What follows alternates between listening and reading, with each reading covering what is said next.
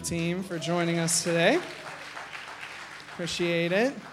I ran into Carlos at, this is Carlos, at General Council, and it just turned out to be a great opportunity. He said, hey, we're going to be in Beaver County. And I said, well, then, hey, you're going to be at Crestmont. So worked out well. So nice to see you guys. And we are praying for you guys this week as you minister at camp. Seriously.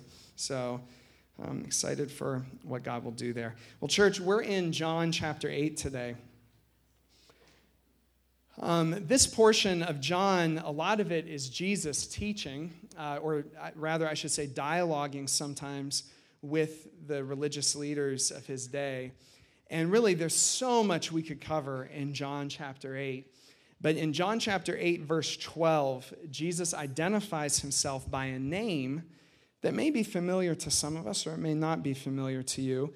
But I thought we would take this morning to reflect on the meaning of his name. Often when we go to prayer at Crestmont, if you've been in any of our prayer environments, then you know that we very quickly in prayer move to the place of doing what Jesus told us to do when he taught us to pray, to hallow the name of the Lord, to treat his name as holy, to proclaim his names. And it's by his names that we know who God is. It's in his names that he reveals his character to us. So in the name that Jesus uses for himself in John 8, the question for me becomes, what does this tell us about Jesus? What does this tell us about his identity? So my main point this morning, if we could put it up there, Lydia, is that there's no need for you or anyone else to stumble in the darkness because Jesus is the light. Amen? There's no need for you or for anyone else to stumble in the darkness because Jesus is the light. Have you ever been in a situation where it got really dark, I'm talking like naturally, and you realize how dependent on light we are to function and to see? One time, I really don't know how all this stuff works, but I think it was like a transformer blew or something right outside of Aliquippa. And the whole city, I don't know if Hopewell and Center were affected, but for a while, one summer night, the whole city had no lights in it. Life is different, you know? I mean, you don't realize how comfortable you feel because there's lights around, all the time. And it wasn't just like the lights were in our house, like in the entire city. There was no light for hours and hours and hours. I had an experience with darkness this last week. If you're new to Crestmont, you might not know this, but over 10 years ago, a youth development organization started out of Crestmont called Aliquippa Impact, and we still serve youth in the community. And recently, we moved all of our programming into an empty Catholic school on Franklin Avenue, the St. Titus School building. Some of you were there yesterday, actually. And it's a beautiful building, beautiful space, and St. Titus Parish has treated us so well as we've moved into that space, which we really appreciate. But we only have access to the third floor. It's a gigantic building, but we only have access to the third floor. The second floor, the church has still uses, so they've closed it off to us. The doors are locked. But then there's a basement hallway that goes under the building. Well, yesterday, I was getting ready for an event. Yesterday, the district for our Association of Churches did a training with us there yesterday. So I was getting ready for the training, and I decided that instead of going up to the third floor to go to the other side of the building, I would just go through this basement hallway. But when I got to the bottom of the steps at the front of the hallway, and this hallway's in the basement, so there's no windows, I get there, and I realize I don't know where the light switch is, So I'm looking for the light switch, and I can't find it, but it's not that long of a hallway, So I figure I'm just going through, So I start walking down the hallway, and very quickly I realized that this just wasn't any ordinary hallway, that the church was using this hallway to store all of its flea market items. So now I'm walking in a dark obstacle course in the basement of St. Titus School, all right? And there was a little bit of light coming in through some doors, and you know how it is. You can almost feel the exact moment when your pupils open up, and all of a sudden you can see more than you could see before. But even in that scenario, even when my eyes did their best to adjust, I still really wasn't able to see. And sure enough, I was halfway down the hallway. I bumped into the first thing. I just took a breath and stopped. I tried to let my eyes adjust. Nothing's happening, anymore at least. And so I walk a little, I bump into something else. Needless to say, I didn't use the hallway, on the way back, all right? Darkness. We depend on light to be able to see, to be able to navigate. Well, this theme of darkness and light is found all the way throughout the scriptures. Really, it begins in Genesis, and it's there all the way through. And there's so much I could say about those words, darkness and light, and how the Bible uses those words. But Jesus, in the passage that we're going to read this morning, calls himself the light. And so I want to pay attention to that and ask ourselves, what does this mean for Jesus' identity? So there's so much we could read out of John 8, but today, actually, we're just going to read one verse, John 8:12. It says, when Jesus spoke again to the people, he said, I am the light of the world.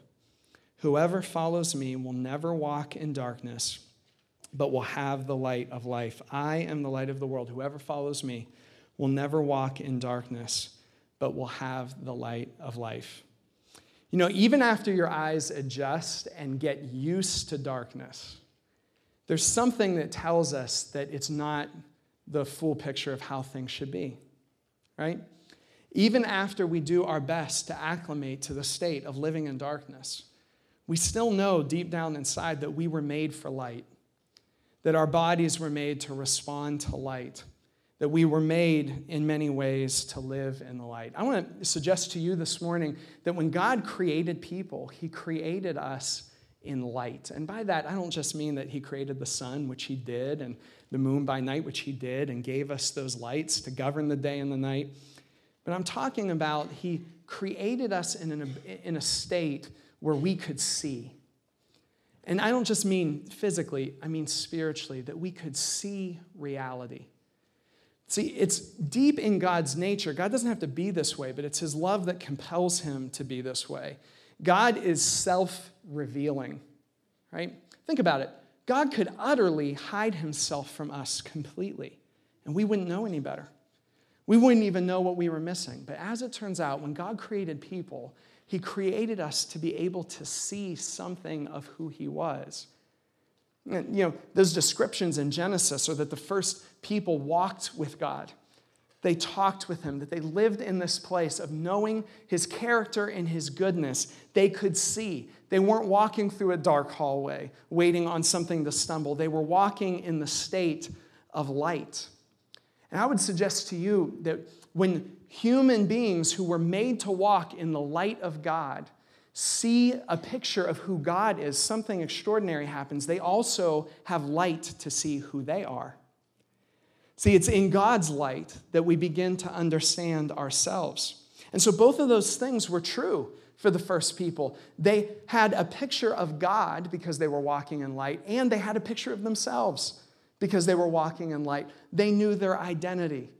They knew that they were accepted, provided for. They knew that they were loved by their Father. Now, of course, sin is what changed all of this, and you know the story.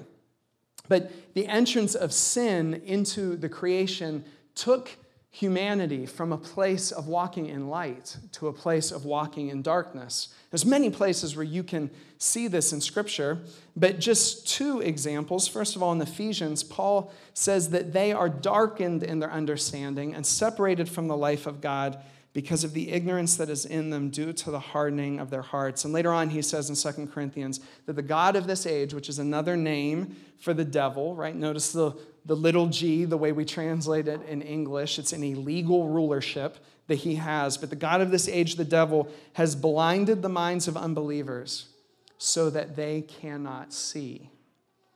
And this is the state that we were all born into, friends. It's like we were created for light, but we were born into darkness. Created for a place where we could see God and ourselves, but we were born into a dark basement hallway. Ew, right? Born there with places to stumble all around. As a matter of fact, when I think about this, that so many people, that all of us at one point walked in darkness, I'm not surprised that people stumble. When I told you that story about me walking through the dark hallway that's filled with items that are supposed to go to a flea market, are you surprised at all that I bumped into something? Are you surprised at all that I might trip and I might hurt myself or damage something in the hallway? You wouldn't be surprised at that at all, because darkness is the conditions for tragedy to happen in my life, right? And see, you've heard me say it before, but this is one of the reasons why I've been around a lot of crazy stories of sin, but all I've ever met are normal people going through crazy stuff. See, I'm not sure there's any usefulness in us getting judgy when people trip in dark hallways, right? See, if I told you the story that I tripped in the dark and then you got judgy towards me, it's just the natural response of being in the condition that I'm in. And friends, there's different varieties of sin. People get messed up in different kinds of ways, but what I see all the time are people who God really loves walking through dark basement hallways and tripping again and again and again. But then the story takes a turn in the scriptures. 700 years before Jesus was born, the prophet Isaiah gave this prophecy in chapter 9. He said, "The people walking in darkness have seen a great" what? "Light. On those living in the land of deep darkness, a light has dawned." I like that imagery. A land of deep darkness, a whole land where there's not light at all. But part of what the Spirit said through the prophet is that a time would come when light would begin to dawn again. Well, what did he mean? Did he mean what the psalmist says in Psalm 119, that your word is a lamp to my feet and a light to my path? Well, I think that's part of what he meant, right? The word of God, the scriptures, teach us right from wrong. And the first people, that's what they knew. They knew right from wrong before sin confused them and before sin confused us. So I think that's part of it, but I think this whole issue of light has to do with more than just knowing right from wrong. I think it goes deeper than that. As a matter of fact, Jesus at the beginning of his ministry, one day he's ministering in the synagogue and he actually pulls out the scroll of the prophet Isaiah and he reads from Isaiah, and among the things that he reads from that passage, he says that the Spirit of the Lord is on me because he has anointed me to proclaim freedom for the prisoners and recovery of sight for the blind. So now we learn something else about light. It's not just that we need a lamp for our feet, it's that we're actually blind, which is part of the problem. It's not just that we need enlightened with morality. It's that we need changed deep down inside. It doesn't matter how much light there is in a room if my eyes and brain can't process it, right? So there's a healing of the spiritual nerves that has to happen so that someone can begin to process light. And then Jesus makes this astounding claim in the scripture that we just read in John 8:12. Not just that he's come to bring light, to teach God's word. Not just that he's come to heal the blind, but this, that he himself is the light. What does that mean for Jesus to be the light? Well, we know this from other portions of Scripture, that in Jesus, what we have is an exact representation of God himself, right? It's in Jesus that we see God, because he's 100% man, 100% God. It's in Jesus that we have by far the clearest revelation of who God is, because he was God in the flesh and he walked among us. So to look at Jesus is to look at God. To look at Jesus is to know God. Now, let's follow that to its conclusion. And we've talked about these kinds of things on Sunday mornings before, but it's good for us to remind ourselves in a time of worship like this. Let's ask ourselves, okay, how is it that we see who God is in Jesus? Where do we see the image of God in Jesus? Where do we understand what God is like, what his heart is like in Jesus? Is it in his teachings? In his extraordinary wisdom? Yes, but that's not even the full picture. Is it in his healings? Yeah, we learn something of God's compassion there, but that's not the full picture. Is it in his deliverances? Sending away spirits, sometimes in large groups all at once. Yeah, we learn something of God's power there. All of those things tell us something about what God is like. But Jesus actually later in chapter 8 lets us know really what he's talking about in verse 27 when he says, when you have lifted up the Son of Man, lifted him up on what? A cross. When you have lifted up the Son of Man, then you will know that I am he. It's a true statement that if you want to know what God is like, look at Jesus. But here's an even more accurate statement. If you want to know what God is like, then look at Jesus hanging on a cross. Now, think about that for a second. Look at Jesus hanging on a cross. Do you realize if you are going to make up your own religion, let me give you a tip in making up your own religion. You learned it here at Crestmont, all right? If you're going to make up your own religion, here is what you do not do. You do not put the blaspheming and degradation of your own God at the center of your faith. Oh, hey. Anthony's ready today. You don't put that at the center of your faith. See, all over the world, what do religions do? What do people do to their gods? They only exalt them, right? Because in the exaltation of the gods that people groups create, we feel more secure about ourselves. It is an incredibly vulnerable feeling to put at the very center of our faith the vulnerability of our own God. You see how mind-blowing it is. What does that tell us about God? Listen, do you hear what I'm saying? We see the cross as this beautiful, holy picture of God's love, and it is. But let's also be clear, it's a blasphemy to hang Jesus on a cross. But he let it happen. Why? Is it that God loves us so much that he is willing to put his own vulnerability on the line to show us his love and to save us? Isn't that incredible? At the beginning of John's gospel, he says, we have beheld his glory. What's he talking about? He's not just talking about the transfiguration.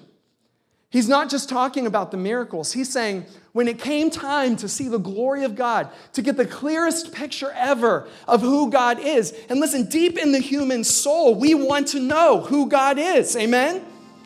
Deep down in the human soul, we want to know. We were created for that.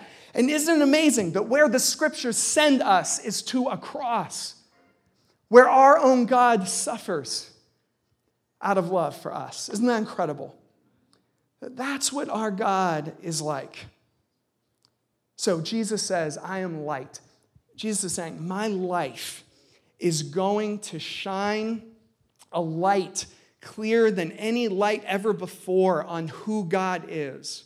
And we're going to see that clearest is at the cross. Now, just real quick, 2 applications.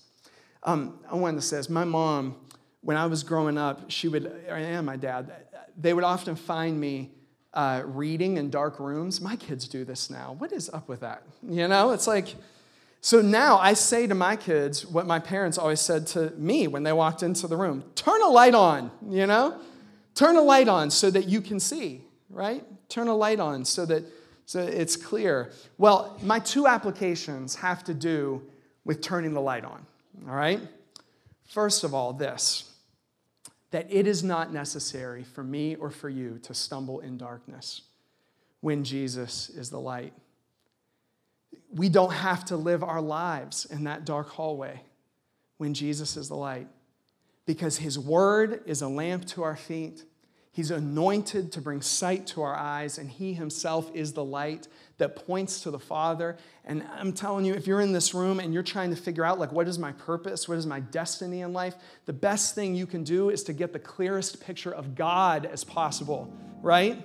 Amen. Hey, when he does that, you just might be like, amen.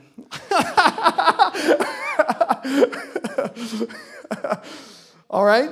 That's how we understand who we are. All right, is you look at God. You know, our culture tells us, no, what you need to do is look deeper inside yourself. You know, what you need to do is just dig deeper in here. I start digging deep in here and I get depressed. You know what I'm saying? But when I look at God, I understand I was created for a purpose. There's an anointing on my life.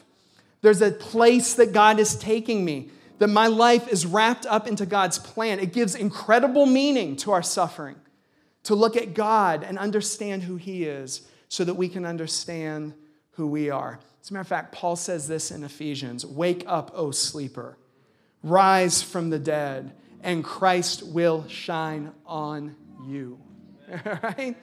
Wake up, O sleeper, rise from the dead, and Christ will shine on you. My daughter, Isla, she's a month old. She pretty much sleeps and poops and sleeps and poops and eats. I knew there was one more. Sleeps and poops and eats. And, you know, when she wakes up, one of my favorite things to see is to see her wake up after a long nap. You know, she does that cute little infant stretch. You know, so you know I'm talking about that. And she's really grunty. She grunts a lot. You know? And so she just grunts and she stretches. And you can tell there's a discomfort in waking up, isn't there?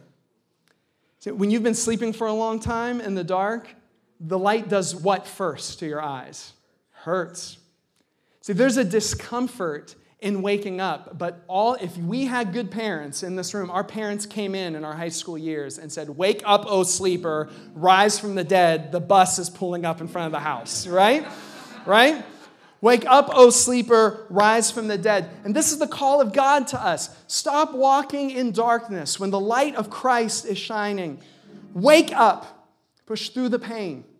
Wake up, push through the discomfort, and before we know it, our eyes have readjusted, our lives have readjusted to the reality of God's identity and our identity, and it changes the way that we live. And if that feels impossible to you this morning, if you feel like that you are stuck in some kind of dark hallway, well, I just want to hold out to you the promise of John chapter 1 in this passage when John lays out his thesis for the whole book. He identifies Jesus as the light there. And here's what he says. "In him was life, and that life was the light of all mankind. The light shines in the darkness, and the darkness has not overcome it."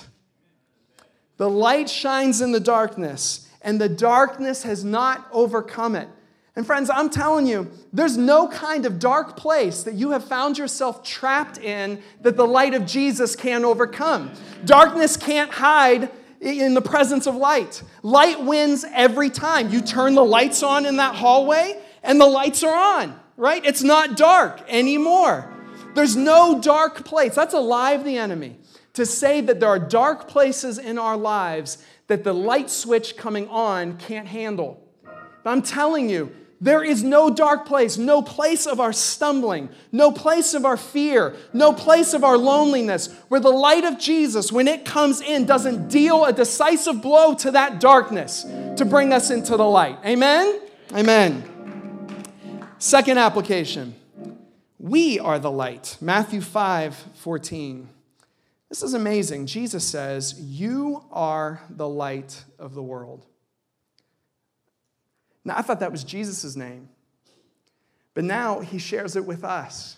I am the light, and as it turns out, we are the light as well. You know, in religions all around the world, and it was certainly the case in the pagan religions of Jesus' time, light, the state of being enlightened, was something that belonged to the religious elite, right? You get light if you are more spiritual than the average person. You get light if the religion says you can have more light, right? You get more light if the leaders of the religion say that you are enlightened. But light is something that belongs only to a few and that the normal masses try to aspire to but never really get to. Well, friends, that's not what the Bible teaches. Be very clear. This is why the message of the gospel must never be reduced to some cheap religion. Because what cheap religions do is they exclude the masses to preserve the power of a few. I'm saying something true. Exclude the masses to preserve the power of the few. But here's what we see about our God, is that what he has, he doesn't have to do it. It's his position as God. But who he is, he gives away what he has. Pentecost is a big power-sharing event, right? God doesn't hoard all of his power. He just pours it out. onto the church. And what does Peter say? This promise is for whoever, right, comes.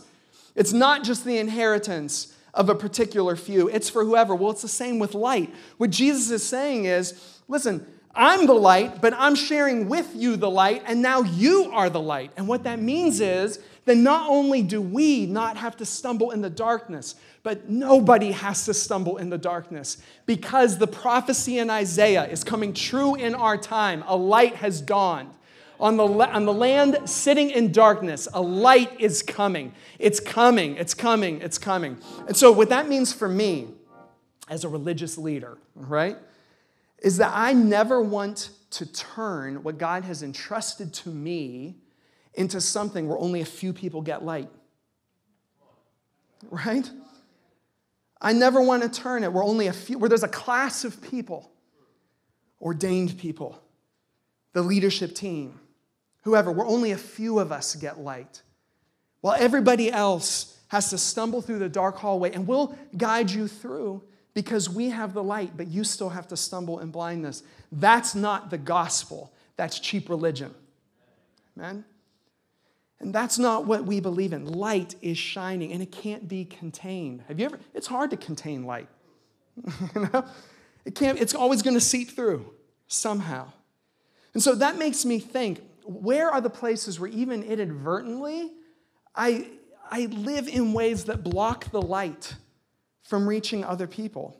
Religion will try to block the light. It claims to give it, but it actually does the opposite.